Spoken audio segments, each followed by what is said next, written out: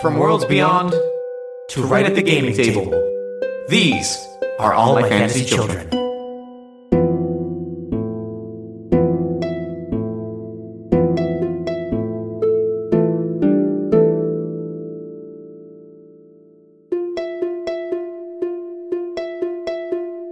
Hey, Jeff. Hey, Aaron. Welcome all to all my fantasy children. My name is Aaron Catano Cyrus. And my name is Jeff Stormer. And this is all my fantasy children, a tabletop-inspired world-building, storytelling, and character creation podcast where every week we tell the story about this boy. Who was a boy. I'm glad we're on the same page. No, but hey, everybody, it's us. Just kidding. This is a podcast about the Canadian supergroup, the Crash Test Dummies. Well, the fact that you knew what they were called is why it's the only person I could make this show with. So we're tabletop inspired inspired storytelling, world building, character creation podcast, where each week we take a listener prompt, spin it into the greatest character of all time, and create the greatest story of all time, making the best world of all time. But Jeff and I had a technical difficulty before we started, where Aaron sounded like this in playback. And it happened once before where Aaron, my voice suddenly dropped like 4 pitches, and Aaron described it as I sounded like Santa Claus. It was incredible. And then I played it back. I was like, this is chilling. This is chilling. It's so perfectly just like down a few pitches. Yeah, it just was like weird. It was beautiful. It was a wonderful. I wish that we captured that audio, especially because it came moments after I told Aaron about the concept of the Santa Claus, except you're wizard. I hate it. I hate it so much. I don't like it. I hate this because, here's always my thing about this podcast. Hey, everyone. This podcast can be real stupid, but, we know when to hit the brakes when it's bad. Yeah. If we were Wizard isn't a person. He is like a magical presence that always has to exist, and if you pass the wizard costume to someone, they become the next wizard. Like, if Wizard dies, whoever kills him becomes the next wizard. Like, it's so bad. That's bad. Aaron, speaking of things that aren't bad, what's getting you jazzed up this week? Let's segue away from things that are bad. Well, what's getting me excited this week? There was a game. So I have been... I have 2 things. One of them is short and great, and the other one is a lead into the prompt. So I've been playing Diablo 3 again. Okay. Love it. Is still so fun because they have seasonal content. So every new season, there's new challenges to do, and then they kind of add new gear, add different. They nerf some things, buff some things, and you make a seasonal character. And so me and some friends are on Diablo 3 again on Xbox One. Yeah, that's right. I said it. I'm not a real gamer, or am I a real gamer? But anyway. I'm playing a Crusader, which is like a paladin, tanky beef, which I never have played before. Tank, I usually support or mage. And so I am loving being a tank. It's really getting me excited. The fact that I've been missing out on being an invulnerable wall that keeps my friends safe. Yeah, that's great. I love it. Yeah. So I've never played Diablo 3. That's my shocking confession today. That's not shocking at all. I know. I don't play video games. No. I played a lot of Diablo 2. I love Diablo 2, but I just never made the jump to 3. I've always wondered if I should. It's a lot of fun. I've heard good things, but from you just now. That's true. What were your class in Diablo 2? Oh God, Diablo 2. I was a necromancer. I was always a necromancer. Same. I love just making a bunch of skeletons and just being go deal with this. Yeah, and you just stand in the back throwing teeth or bone spears and stuff while everybody does. That's always my affinity. That's kind of where my big affinity for minions and pets and pet classes started, because when you fill up your screen with dead summoned enemies and it crashes your computer, that's a really satisfying feeling. That's the real game. That's really, the real you're game. fighting against the Diablo that is your PC. Is your family PC. Yeah, you're racing. It's sort of a racing game where you try to outrun what your computer is capable of. And it's 2002, so it's pretty easy. Yeah, when your family is constantly coming in the room and being are you still playing? Oh, I really wanted to check my email. I'm making more skeletons. God damn it, we're doing ball runs. It looks like you're still just hanging out in town. Stay a while and listen. Stay a while and listen. Jeff, what's getting you excited this week? Gosh, what is getting me excited this week? I've been It's been a lot of TVZ. It's honestly, you know what's been getting me excited this week? We were just What? talking about this before we came on mic. I don't know why my head has been just in a very Simpsons mindset. Fuck and like yeah. I haven't watched it recently, but just like it's just where my head has been at recently. I saw steamed hams was trending like earlier in the week. Jesus Christ. And I'm That's just like- a 20-year-old sketch. Leave it alone. I and here, Aaron, you know what the truth of the matter is? I hope that we never leave it alone, only because I get to keep re-remembering how funny that sketch is. Yes. Just, yes. Can I see it? No. I owe so much to steamed hams. When I first started working in a restaurant in New York and my chef was like literally like verbally abusive to me, it was horrible. The one thing that we one day bonded over, because he was only like a couple years older than me, was he was like, Aaron, run this food to table 32, you piece of shit. And I went, yes. And he was like, holy shit, you're quoting fucking Skinner. And I was like, yeah. Steamed ham. Yes, we connected over the hams. But anyway, please continue. So, no, actually, I've got one other thing that has been bringing me joy, Aaron, and that is we started a new TV series. You know us, we love getting on the hottest TV shows. So we started the 1998 TV masterpiece Beyond Belief Fact or Fiction starring Star Trek's Jonathan Frakes. I've never seen that show. I've just seen it in meme form where it's like the greatest joke in the world is like when you have a stream and you're trying to keep the chat going, it's like, you ever have a favorite food that you can never get a hold of? You ever wonder what the water goes down the drain where it goes? Well, that's actually why we started watching it, because we saw a bunch of those memes, and Jen and I both realized that, like, we had watched a ton of that show when we were, like, kids, when it was first on. I definitely did as a child, but I don't remember anything about it. I probably watched the whole series. Yeah.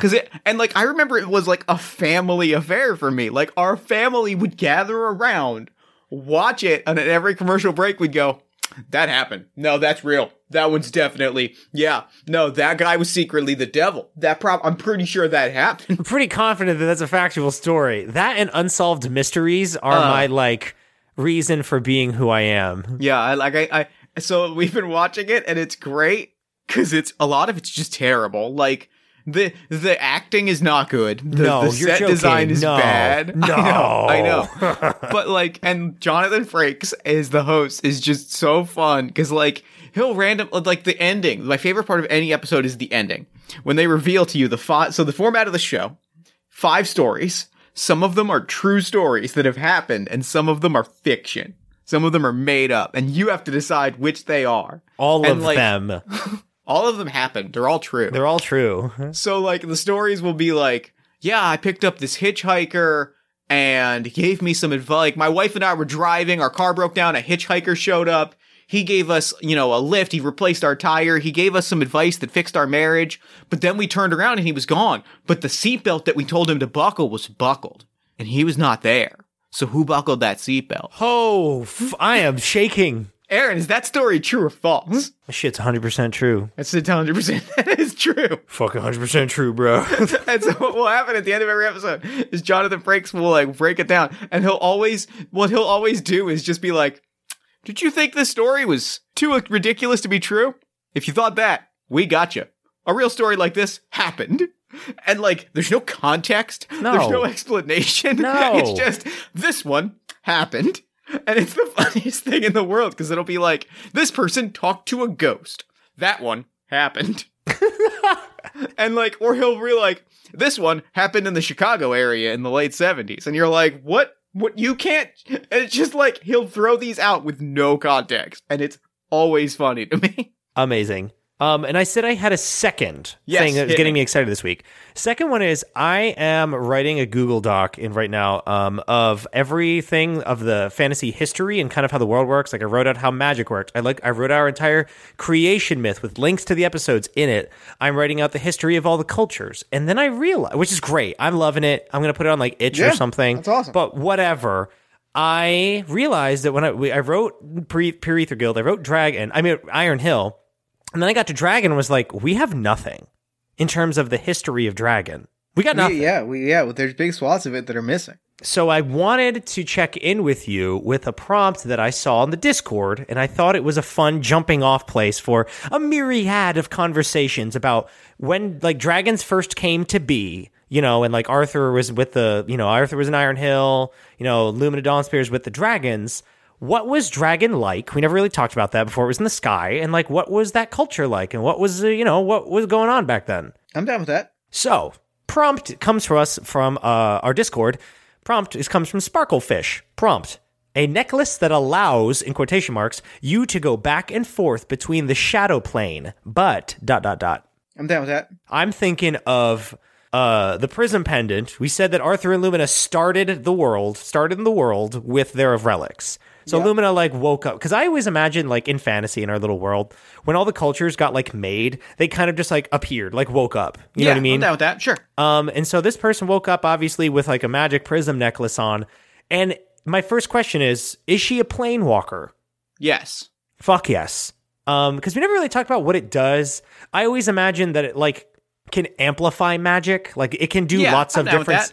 Like I like it being unpredictable and like, it amplifies people's magic. Like she's a cleric-y type thing or fantasy cleric where if you come in contact with her, like you're more powerful, but it's like you become Superman. Right. Sure. How it works, it allows you to go back and forth between different planes, basically. Yeah.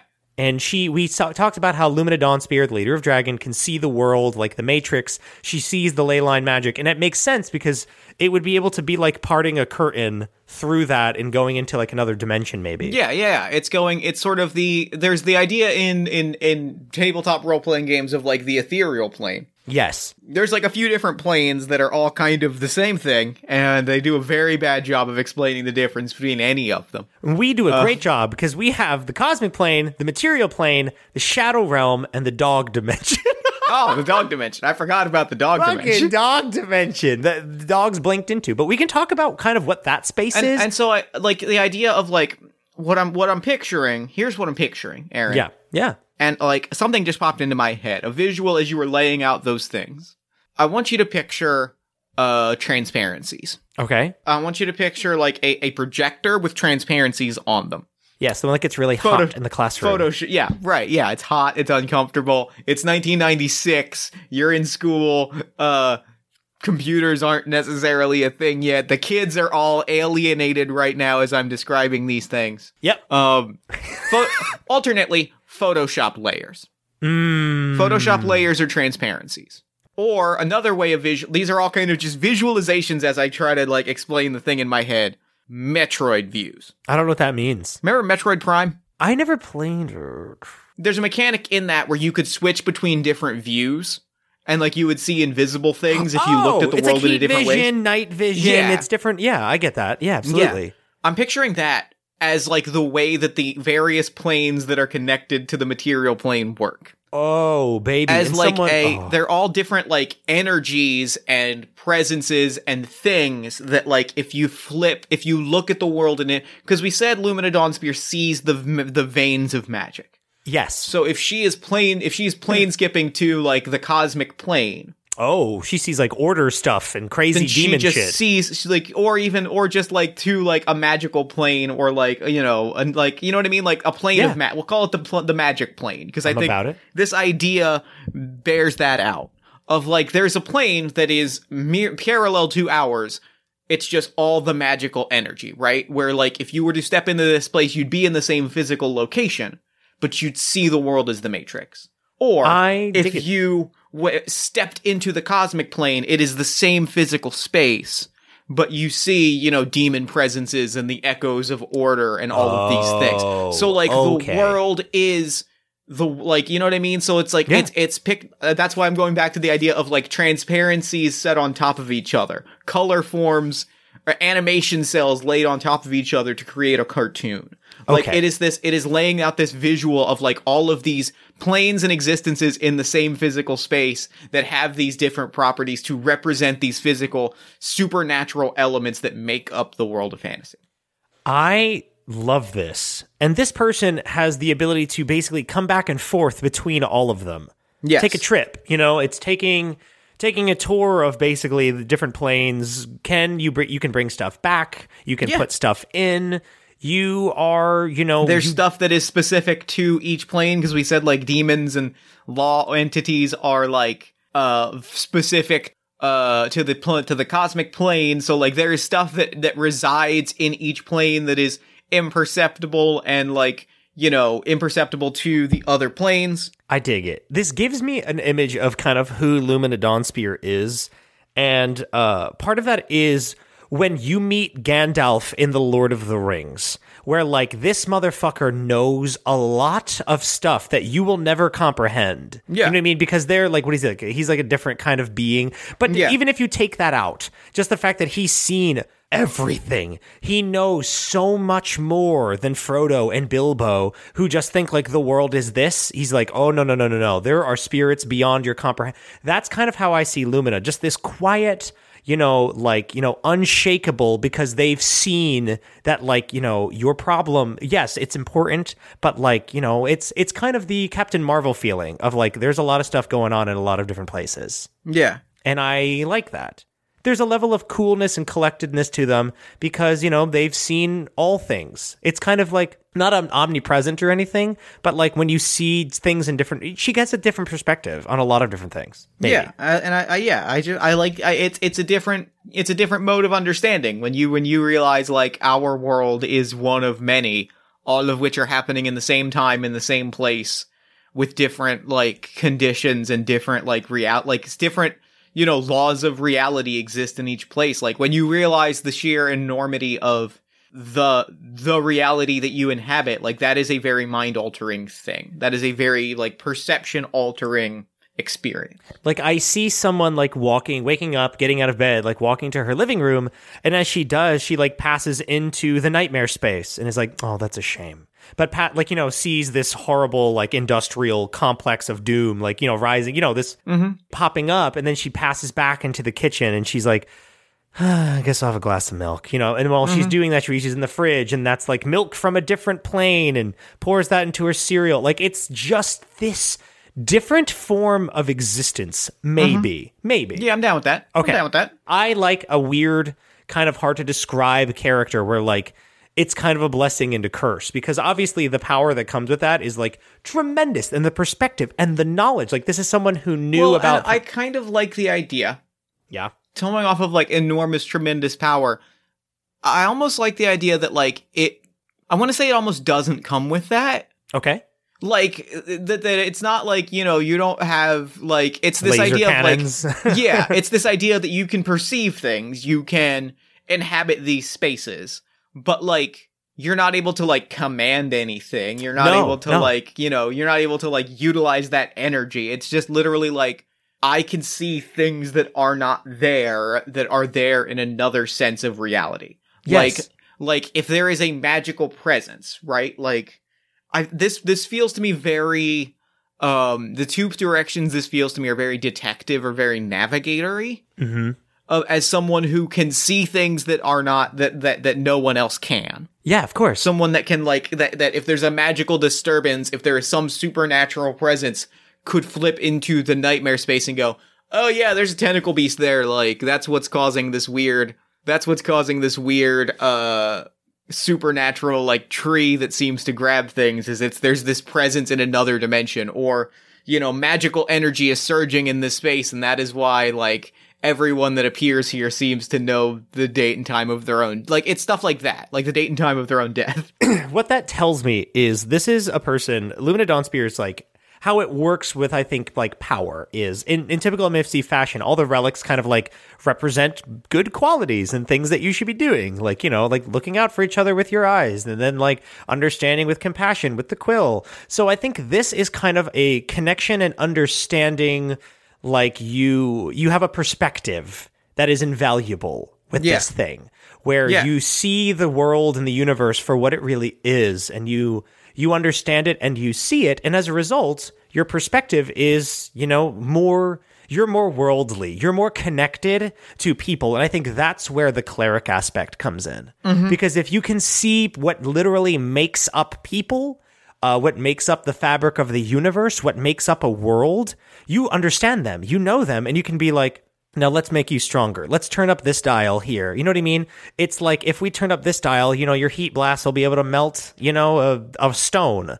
But if you were to turn this up, it just makes you feel better. I don't know. Like, I don't want to make her like some puppet master, but I think it's this level of perspective and this understanding of the world. It's perspective. I think it's that it doesn't come, like I said, it doesn't come with like an innate ability to change things or like alter them. No. But it comes with this understanding of like, here's why this is happening. Yes. Here is why this is happening.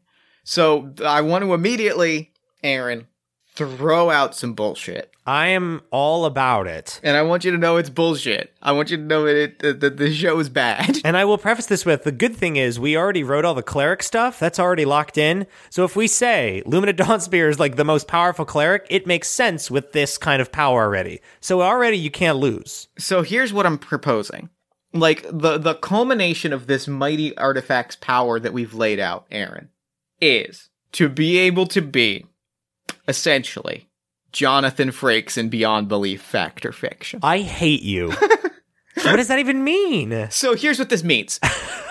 We've established fantasy as a world where there is stuff that happens that is inexplainable. Yes, magic is wild and unpredictable. You said it like 100 episodes ago. So what this means is that she is the person, Lumina Dawnspear is the person with the prism pendant who can explain the unexplainable. Who, like, that is all, like, it does not give her the ability to, like, change things on a material level. She can't be like, oh, if you do this, you'll conjure this magical effect. It is just literally like, I'm going to go back to an earlier example. There is a meadow where everybody that sets foot in this meadow learns the time and date of their own death. Yes. It is a haunted, horrible meadow. She is able to walk outside of this meadow, close her eyes, open them, find herself in the plane of magic, find herself in the ley line space, see that this is like a surging point of magic, and like see that this is a place where like two ley lines have collided. And, like, magical energy is just blasting out. It is just like a lightning storm has localized in this space. And she cannot then go, like, I can conjure that. She doesn't have the power to, like, conjure that lightning storm. She doesn't have the power to use it. But she could perhaps, then, like, retro-engineer a way to, like, draw that. You know what I mean? Like, it gives her absolutely that perspective, and she can see it. And, like, she has a perspective of why this magical space has this magical effect. There is a tree that grabs people. There is a killer tree. She can close her eyes, step into the shadow plane, and see that it is like a tentacled horror in the shadow plane that is like grabbing people and pulling them into the shadow space. She just sees that. She knows that is why this strange and unpredictable thing is happening. And it represents just the power and beauty of perspective and understanding, right? It is knowing the world and knowing that like things that there are things that happen for reasons, and being able to go, okay, well, this is why this happened. So now we can address it because we understand it. I like it. It kind of gives me the feeling that like Lumina is the historian. Lumina is almost like us, being able to look at something and being like, this is why this happens. Because it's like they basically could write an explanation of all of fantasy.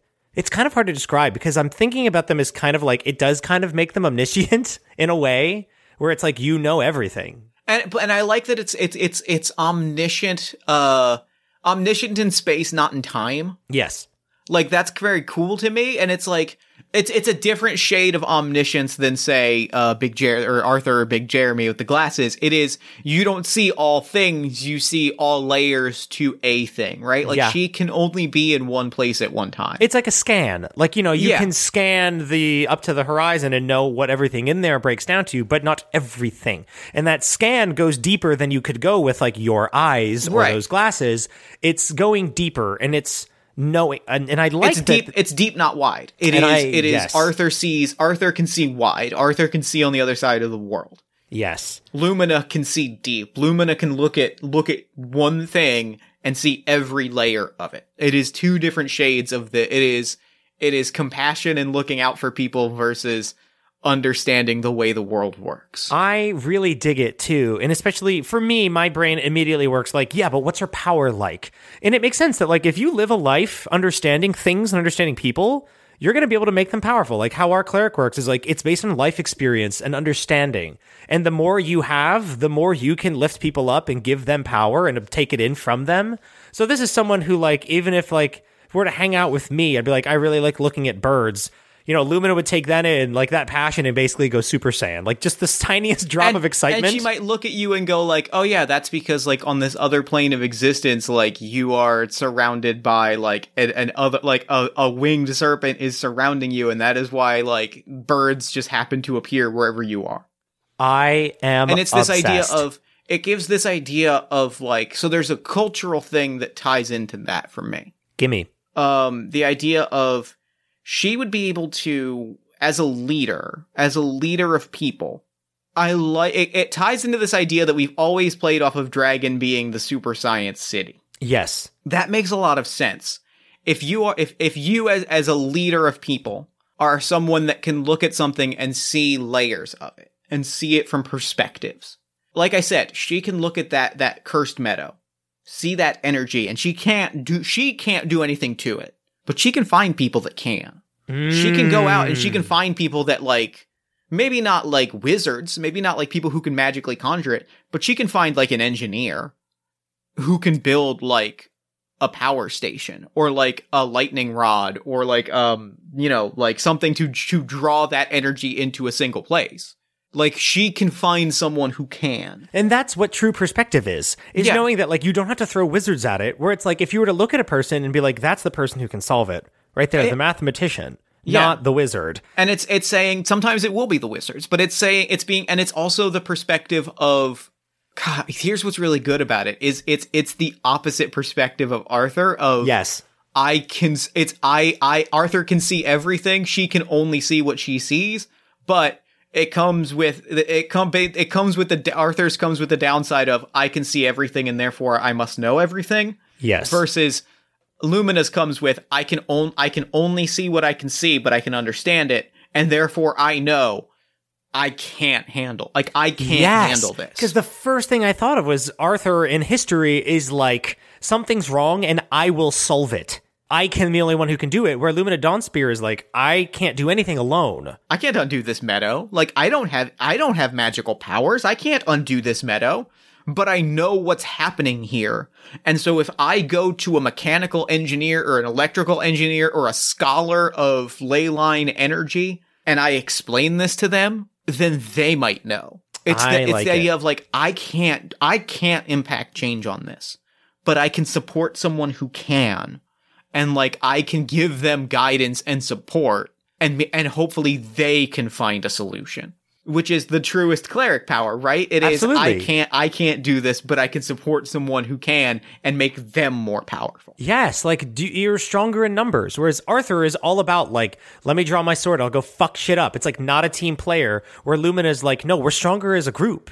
And I think, so we talk about Dragonian culture and like things that adopt from that. You know, like, that would mean that, like, this competitive nature, comes from people, and constantly encouraging each other to do their best and, like, understand more? Is that where it comes? Because we always say, like, they're so competitive. I like that. Like, what did it start as? And then it turned into, obviously, we talk about how it's, like, not always great in the present. Yeah. But what did it start as? I like that it really started as, like, a culture of, it started as, like, that sort of encouragement and that sort of, like, you can do this. It was encouragement that went too far, because I think, which is something that is very real and happens. It's Twitter. It's Twitter. It's retweeting and supporting and stuff like that. Well, it's a very, and here's the thing: if we're pulling in Twitter and we're getting real with it, absolutely, it is a really, really specific thing that happens on Twitter that is fun and positive until it turns kind of toxic. Yes. And this is true of anyone that, like, makes stuff. Yes. Has had this happen to them. LOL, wouldn't it be great if I did this? Oh, boy. And it's that encouraging voice of, like, oh my god, you should totally do this. You'd be great at it. And then 2 more people jump in. Oh my god, you have to do this. Oh my god, when are you going to do this? Oh my god, why haven't you done this yet? Like, it is that is where that culture of encouragement, yes, and like joy and like support that can turn into a competition of like, you got to do this. Like, you could do more. Like, you should be doing this right now. And if you don't, I will, and I'll do it better than you. What I'm seeing is Dragonian culture initially, when things were like, you know, just starting out, they're starting settlements in this region. By the way, I always see Dragon as like both rainforests and like badlands of like, you know, Arizona. Volcanic rock, sure. Yeah. And so I imagine everyone being like a total team player of like, if we do it, like, yes, settling our home is going to be hard, but if we do it, it's going to be great, blah, blah, blah, blah, blah. That idea of like, you can do it. You can totally do this. And it's like, you know, and everybody does it as a group because Lumina is there to like kind of maybe hold their hand as well. Yeah. To be like, yeah, and here you are. You're all fucking stronger now. And it's the idea that like Lumina is there to be like, look, I know, like, I see you and I know what you are truly capable of. Like, she is an incredible, like, her power is to be incredibly supportive and to make you your best self and to say like, I can make you, like, I see what you can do. I know what you can do. I want you to be the best you can be. So like, she is someone that like, I think she is someone that like, and there's a big part of Dragonian culture of like, it's just like going from house to house and like checking in on people. Absolutely. A lot of like, you know, a lot of good neighbor stuff. Good like, neighbor stuff. There's coaching sessions. There's like knocking on the door and saying, hey, do you need anything? There's people who go on errand runs. Like a lot of that stuff happens. Yeah. Because I think we've done a lot of stuff where we're like, here's the bad parts of like Dragonian culture. But like, there's definitely good parts as well of like being the best you can be and like pushing yourself to be like your best self. I think like we've looked at a lot of that through the lens of competition, through the lens of achievement, but like that would also apply to things like support and compassion and camaraderie. Like there are people that are like, I'm going to be the best friend that I can be. Like I'm like, it's like, and it just sort of, they internalize it to the point where they're just that person that, like, when you need somebody to move, like, they're there in a truck in front of your apartment at 5 a.m. and you're like, oh, all right. And they're like, yeah, load up the truck. I have a pitch about why it got bad. Because we talk about, like, the farming community in Pure Go. Like, it used to be about growing food for a lot of people. And then it became a contest to become mayor, which is, like, never what Sprout Brussels and early Pure Girl intended. We like to talk about in the show, like, it used to be bad, but now it's great. Yeah, it used to be good, then it got bad, and then people came together to make it wonderful. Here's my pitch. Dragonian culture is all about, in the early days, lifting you up and being the best you can be, because when your leader is physically weak, you know, and strong in terms of, like, perspective and this magical vision, that is not, you know, Jean Grey doesn't throw a punch and you go flying through the wall. You know what I mean? Like, this is a physically, in a fantasy setting, this is like a glass cannon type thing. This is a cleric. You know, you don't have Arthur who pulls out, like, magic swords and goes chopping through hundreds of things. You don't have Haradris, like, throwing lightning, protecting your culture. You have this person who's like, we're stronger as a unit, you know, and they can bring out your best qualities and make you more powerful so that you can, like, pull a rope, you know, if you're weak. But the point is, it's a culture about being your best self, lifting each other up, and, like, you know, helping each other. You know, similar. It's a lot similar to Moon Crescent, and I think that's kind of intentional. You know, in terms of how those two ended up coming together and blah blah blah blah blah. But it's all about, like, becoming your best self and being strong together as a community and checking in on each other because, you know, we're all got each other's back. Blah blah blah blah. Why it fell apart is someone who, when the world was threatened, when your lover, when your wife was literally killed by the strongest being in the world, you said, I need to get people to keep me safe in case this happens. I need to assemble a crew of knights to keep me safe. They all go to do this thing. We haven't figured out why yet. They all march in Iron Hill, you know, and fight. If some of those people didn't show up, the level of betrayal in that culture would be like, everything we learned was a lie. You know what I mean? Everything is bullshit. Like, the fucking Flare Star died. All those knights that were supposed to be our heroes and our champions and keep the person who makes us our best self died. What? Fuck this.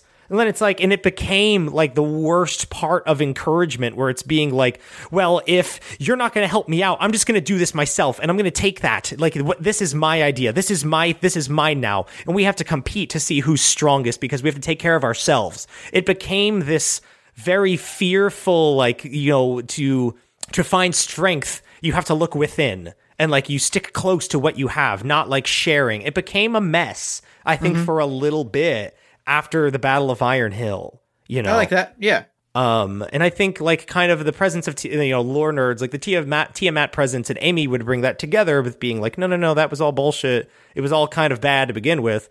But so Lumina Dawnspear, let's pull it back.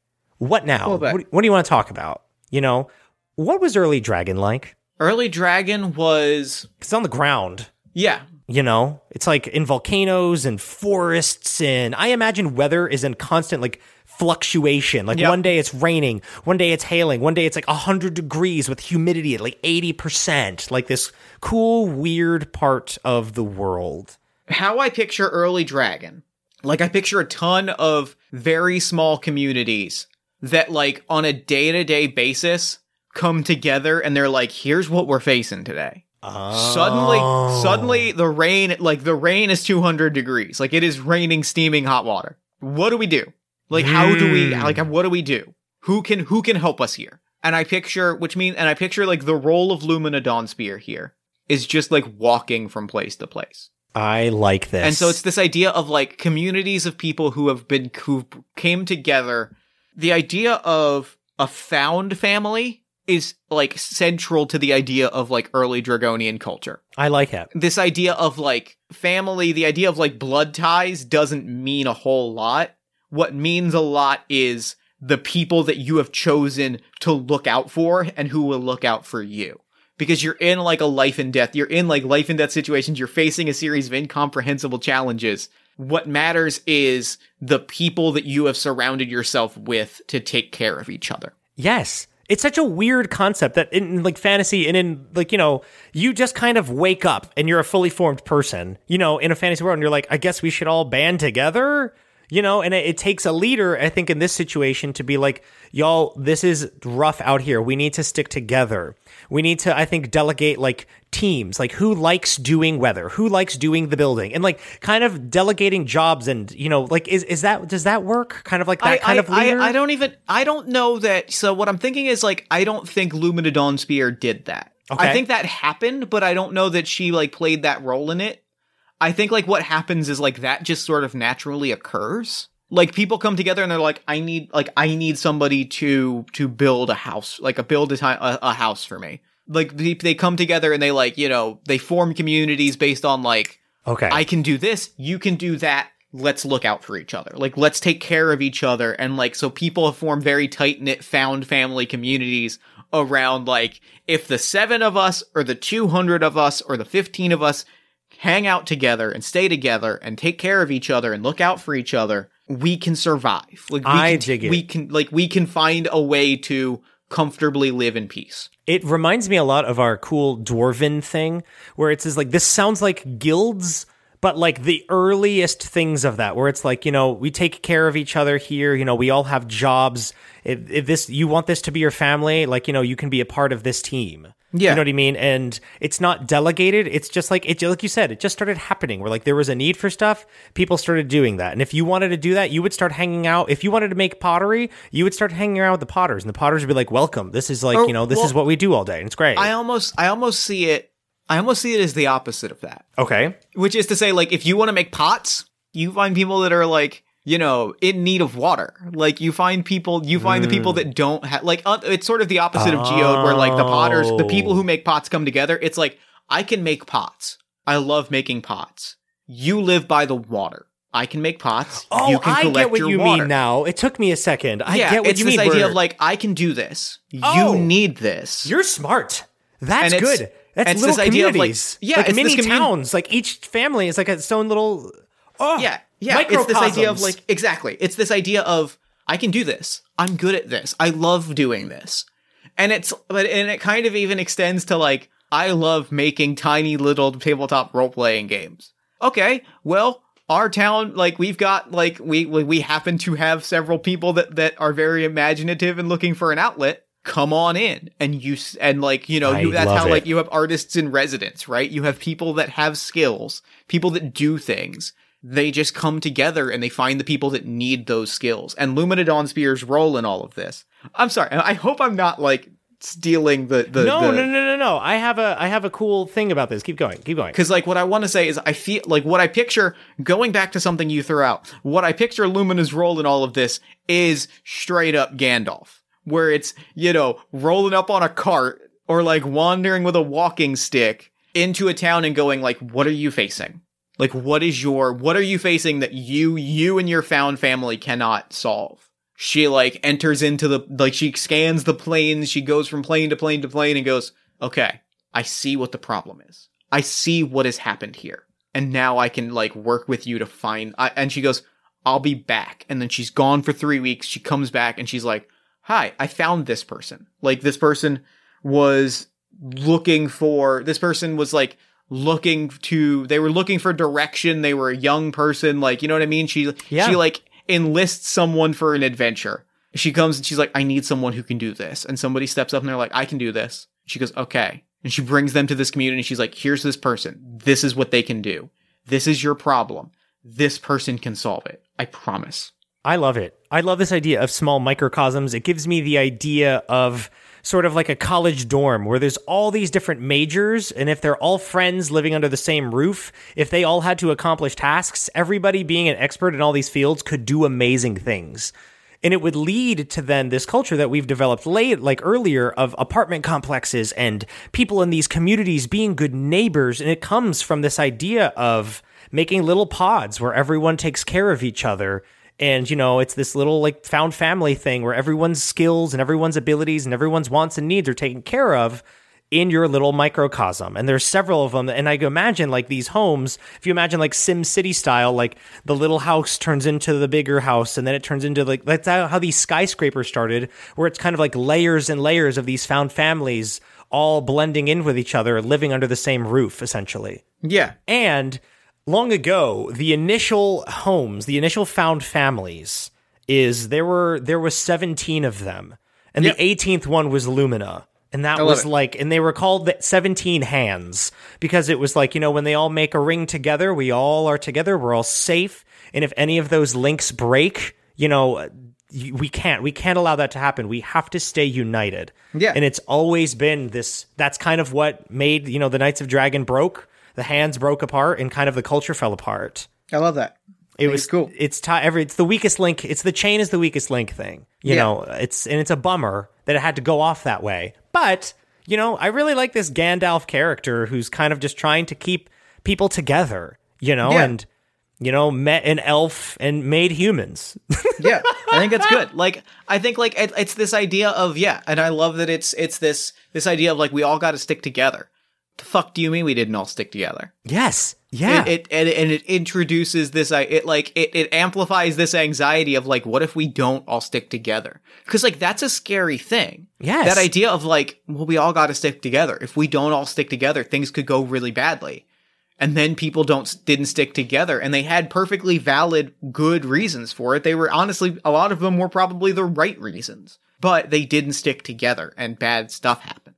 And I imagine it's sort of like, I'm getting a better understanding now of why Lumina Dawnspear and Nymphaea Lakis became like a thing, because I see Lumina Dawnspear now as kind of like this optimistic, like fun character of like, if we all can do this, if we all can stay together, knowing that is a fragile blade to like walk the edge of. And, Nymphaea Lakis is like, what are you talking about? Like, it's hard out there.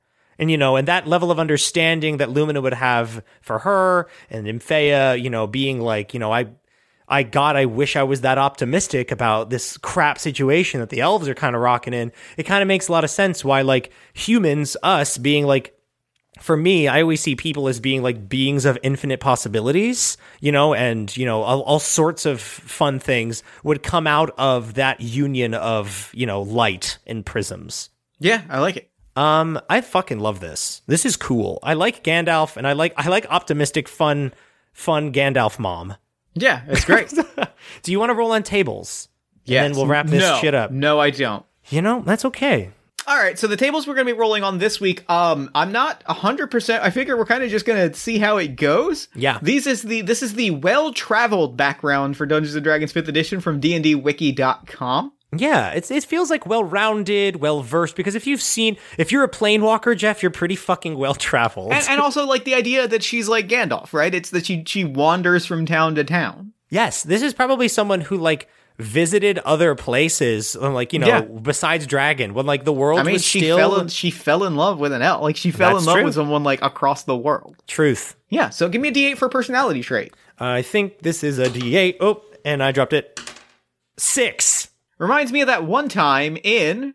She's got great stories. Oh my god. She's got great stories. Like, you know how Gandalf is cryptic? Yes. Is not at all. We'll be like, so there's this fucking place? Like, overshares. Yes. Dragon is like one of the only places, like, everyone sees them as this, like, scientific super city, and wow, they're so smart, blah, blah. No, Lumina is just like, so there's this place called the Shadow Realm. Do not fuck with it. It's called the Nightmare Space. If you're ever tempted, y'all be fucking careful. There's this place called the Magic Place.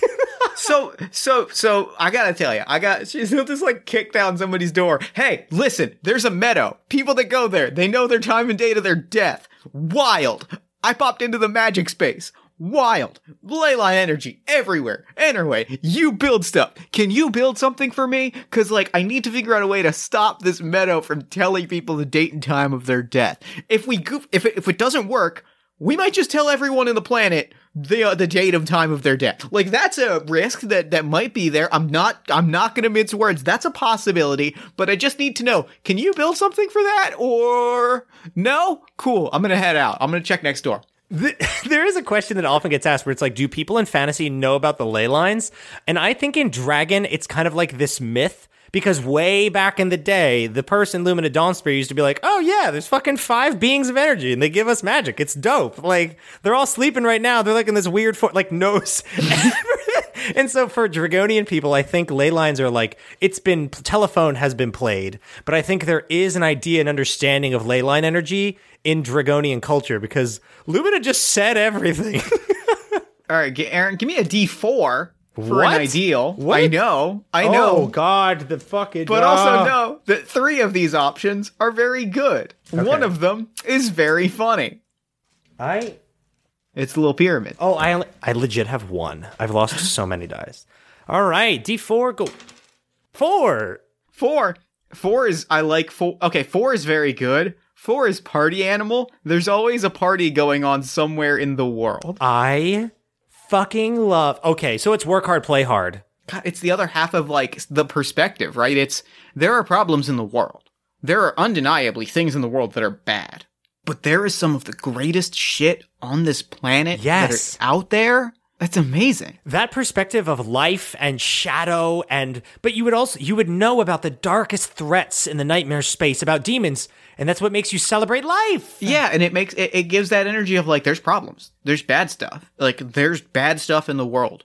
So let's celebrate the light even harder. Yes. Let's fucking party. Yes, like every day after work is done, Lumina Dawnspear, like, you know, I think is like everyone meet in the middle of town and like I think empowers all of them like with a little bit of like cleric energy. So everyone like feels really good, feels really, you may be tired from working all day, but it's like, nope, everybody feels great. Everybody is so much stronger now. Oh my God, this is great. And let's rage. Music's playing, all that shit.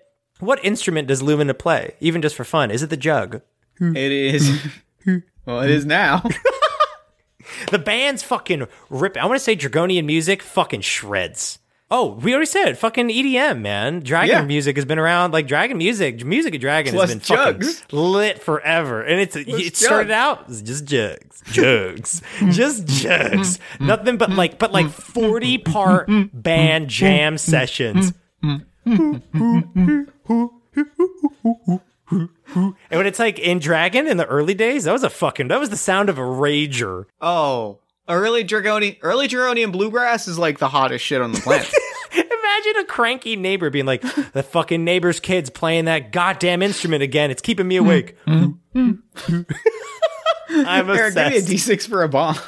So I am rolling on the pizza toppings D6 that I made for myself. Okay, I'm listening. And I know I bought it with Meg Dornbrock at Metatopia last year, and it's to decide what you're ordering for dinner, and it's 6-sided dice, and I wrote numbers on them. So this is pizza toppings. I've rolled this one before. Pizza toppings. What are we gonna get on our pizza today? Extra cheese, a 5. This will make quite the story later. Okay, I have a pitch. Yeah. We mentioned historian. This is someone who there is somewhere in Dragon, or maybe it's gone. Everything that Lumina has seen and knows is written the fuck down. And so it's like this information might be really important one day. You know, this could change everything. Like people need to, you know, she's all about being like, people need to know this shit. So I think somewhere, whether it's scattered notes, whether it's word of mouth, maybe it was just word of mouth, of like these stories about the nightmare space, the shadow realm, demons and stuff, like y'all need to know. And like, by golly, we're going to have story time every day. And like we said, competitive storytelling is a thing in Dragon, Jeff. Mm-hmm. Oral tradition is everything there. Where it's like, you have to tell these stories. And everyone would have to stand up. And like maybe one person a night would be like, spin a yarn. What did you do today? Tell me about your day. And eventually, like we said, that when that dissolves, when that encouragement of like, tell us your story, who are you, what do you love, and everybody claps and cheers, that would of course turn into competitive story weaving, yarn spinning, because, you know, once the hands broke, it just became like, well, fuck you, my story's better. But it started out as like, you know, this is going to make a great story one day. That was everything. Like, Lumina's out in a field and finds like an interesting beetle and is like, oh, I can't wait to tell the town. Oh, I'm gonna tell some people I saw a weird beetle today. Oh my god, I can't fuck. It's gonna make a really great story. All of Lumina's stories are the same weight. All of Lumina's stories have the same weight and energy. Like, I saw a weird beetle has the same energy of like, there is another dimension. It's just like, yo, I saw a weird beetle today. Like you ever see an emerald? Imagine an emerald times 10, you know, and like its shell glowed like this amazing, crazy it's story. Just like a green beetle. It's just a fucking green bug. Very easily excited, very fun. Yeah. Because once again, this also is the optimist that at the end of the day sits down and is like, oh god, like the pressure of keeping this chain. You know what I mean? Because Dragon's a fragile culture. Like we have learned that. This chain being broken, you know, I think was a real fear of theirs. So it's like they played that part. And it kind of makes, I love the 5 Jewel Crown being sad all the time, where they all had roles to play in order to keep these early, delicate cultures running. Like Nymphea Lakis cracked under pressure of keeping everything going. Lumina Dawnspear, you know, took a big risk by having these fucking, you know, heroes challenge Arthur. You know, Arthur was this like jolly, jovial, I'll handle it, fucking mess. You know, it's lit. I like it.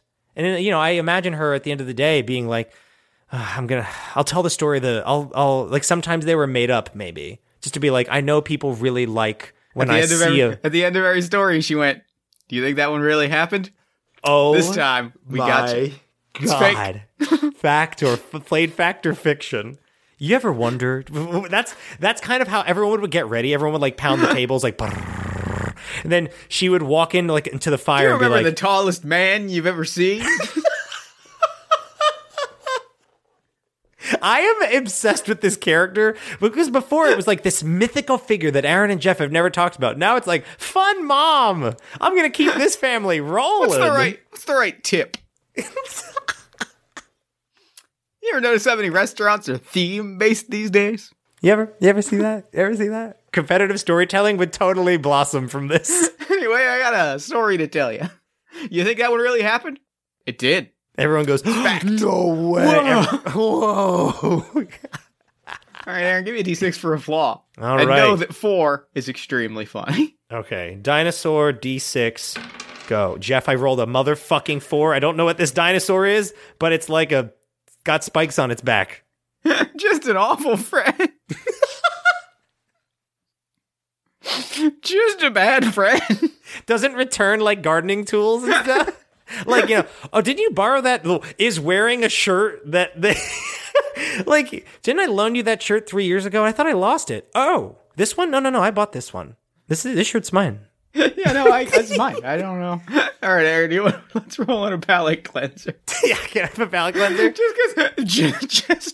I got just a bad friend. He forgets to call and text. Oh, yeah, no, I'm sorry. Oh my God, it was your birthday. Oh, Crap. dang. Shit. That was like 3 months ago. I'm sorry. Dang it. Darn. Dang.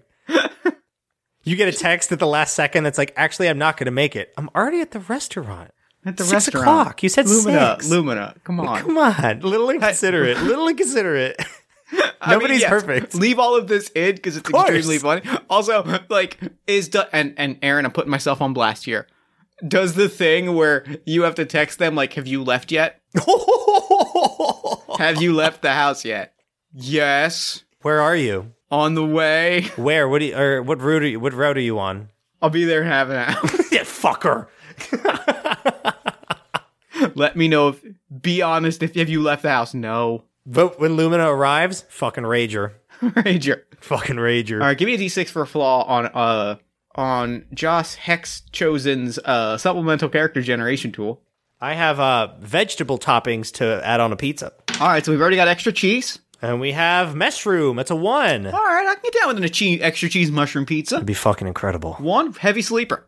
Okay, so I have a pitch for this. I've been waiting to fucking talk about this in Dragonian culture. I wrote this like fucking 3 years ago. Dragons love dreaming. They love to daydream, to drift. I always think of stargazing as a thing for them because, like, Lumina's this flare star. It's like, you know, eventually they're in the sky. They're closer to astral bodies. One of the most famous dragons literally formed a dream connection with a robot and pulled them through the dimensional gate. So yes. Yes. It's always been like, you know, napping is encouraged. Like people sleeping in parks and taking naps and chilling. Sleep is something incredibly valuable. And that means relaxation, meditation, and like downtime is everything. I love it. That's great. Fuck. I'm sorry. I got really distracted. I saw the phrase just an awful friend again and it just... Hey, can I, hey, do you have money for pizza? I left my wallet at home. You left your wallet at home the last 3 times. Does the pat of the sides of the jeans. Oh, jeez. Oh, I had enough money for everyone to enjoy pizza. I was going to cover it. Dang it. Next time. Shows up, says, don't worry, everybody. I've got pizza. It's on me. And then shows up with pizza dough. It's like, where's the pizza? I'm going to make it.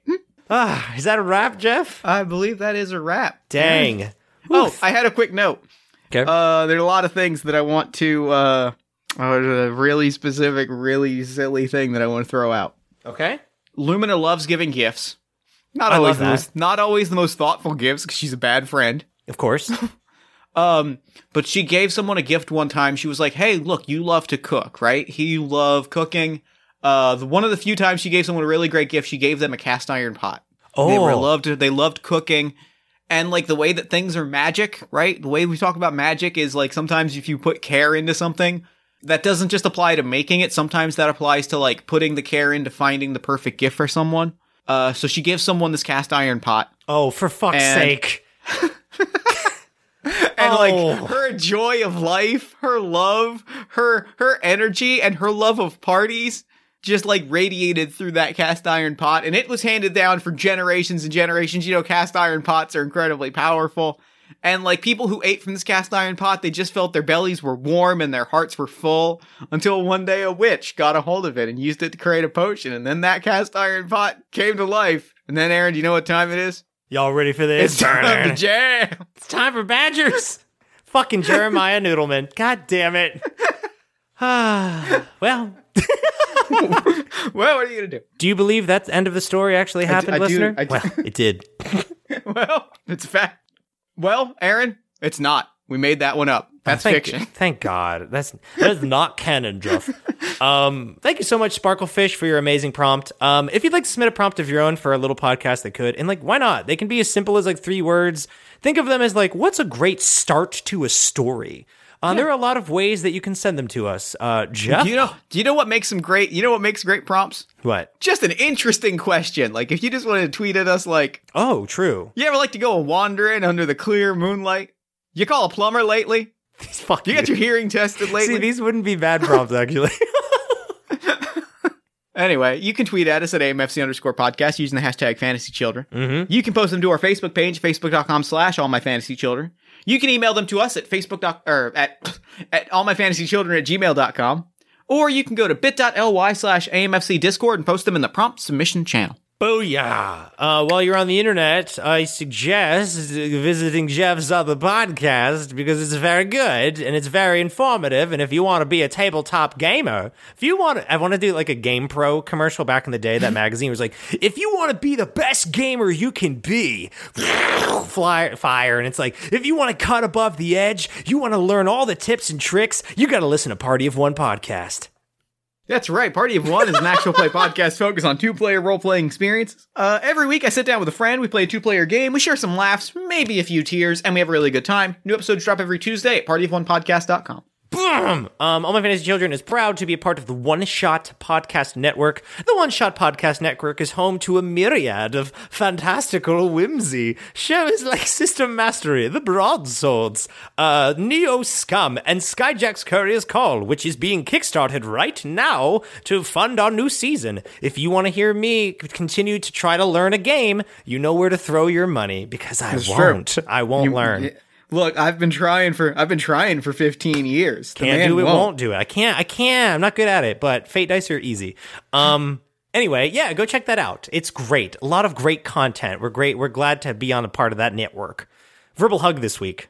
There's bad stuff in the world, Aaron. Like, there's bad stuff in the world. No. And like, it's like it's hard, and there's sadness, and there's bad things out there. Like, there are undeniably problems, and the world, like, there are times when the world is not good. But the thing is, that means that it is even more important to treasure the things that are good and that bring you light, and to support the people around you who can help you solve, or at least find comfort, or at least help you navigate some of those problems. And, you know, it's also just important to be light and be merry and be happy and joyful, not ignoring those problems in the world, but because, like, be in spite of those problems. Does that, you know what I mean? Like, yeah, absolutely. The presence of those problems makes it even more important to be happy because there are problems in the world. Like, we have to hold on to the joy and the happiness and the love and the support and the kindness and the generosity and the laughter and the silly jokes that we have, specifically because there are things in the world that are not that. Damn right. And if you want to stand against the darkness and be a part of the light, don't forget that weight can be a lot on your shoulders, and it's okay to share the load with others who are willing to bear it, and accept the load of others and carry it on, and, you know, like, be like Samwise, I guess. You know, it sucks, but I got you. I can help you. I'll help you carry the load. That's what we all have to do. We all have to carry each other's loads and hope that some of our load is carried at times. There's times where you will be able to carry the world on your shoulders. There's times when you won't be able to. And that's what we're all doing together. High tide, low tide, baby. That's right. And with that, that's all we do on this show. That's right. So until next time, good night and good game.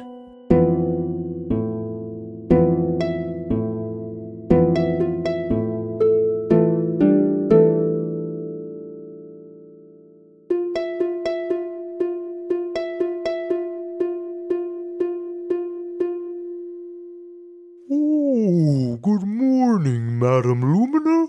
Special delivery from the Paraloon herself. Nymphea, for the 100th time, if you sleep over, you do not have to send me a daily letter. Do you want me to go away? Lumina, please be nice to the spectral catfish. Plus, I designed the voice just for you.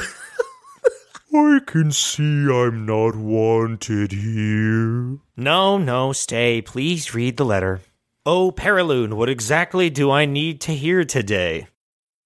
Have you ever gone mountain biking? Oh, I hate you. Oh, I hate you. What do you want to be when you grow up? Okay, thank you, fish. That will be all. You can go now. Okay. Goodbye, Paraloon. Goodbye, catfish. Oh, Madam Lumina, one last thing for you. In this world or the next, I will always love you. Thank you, catfish. I love you too.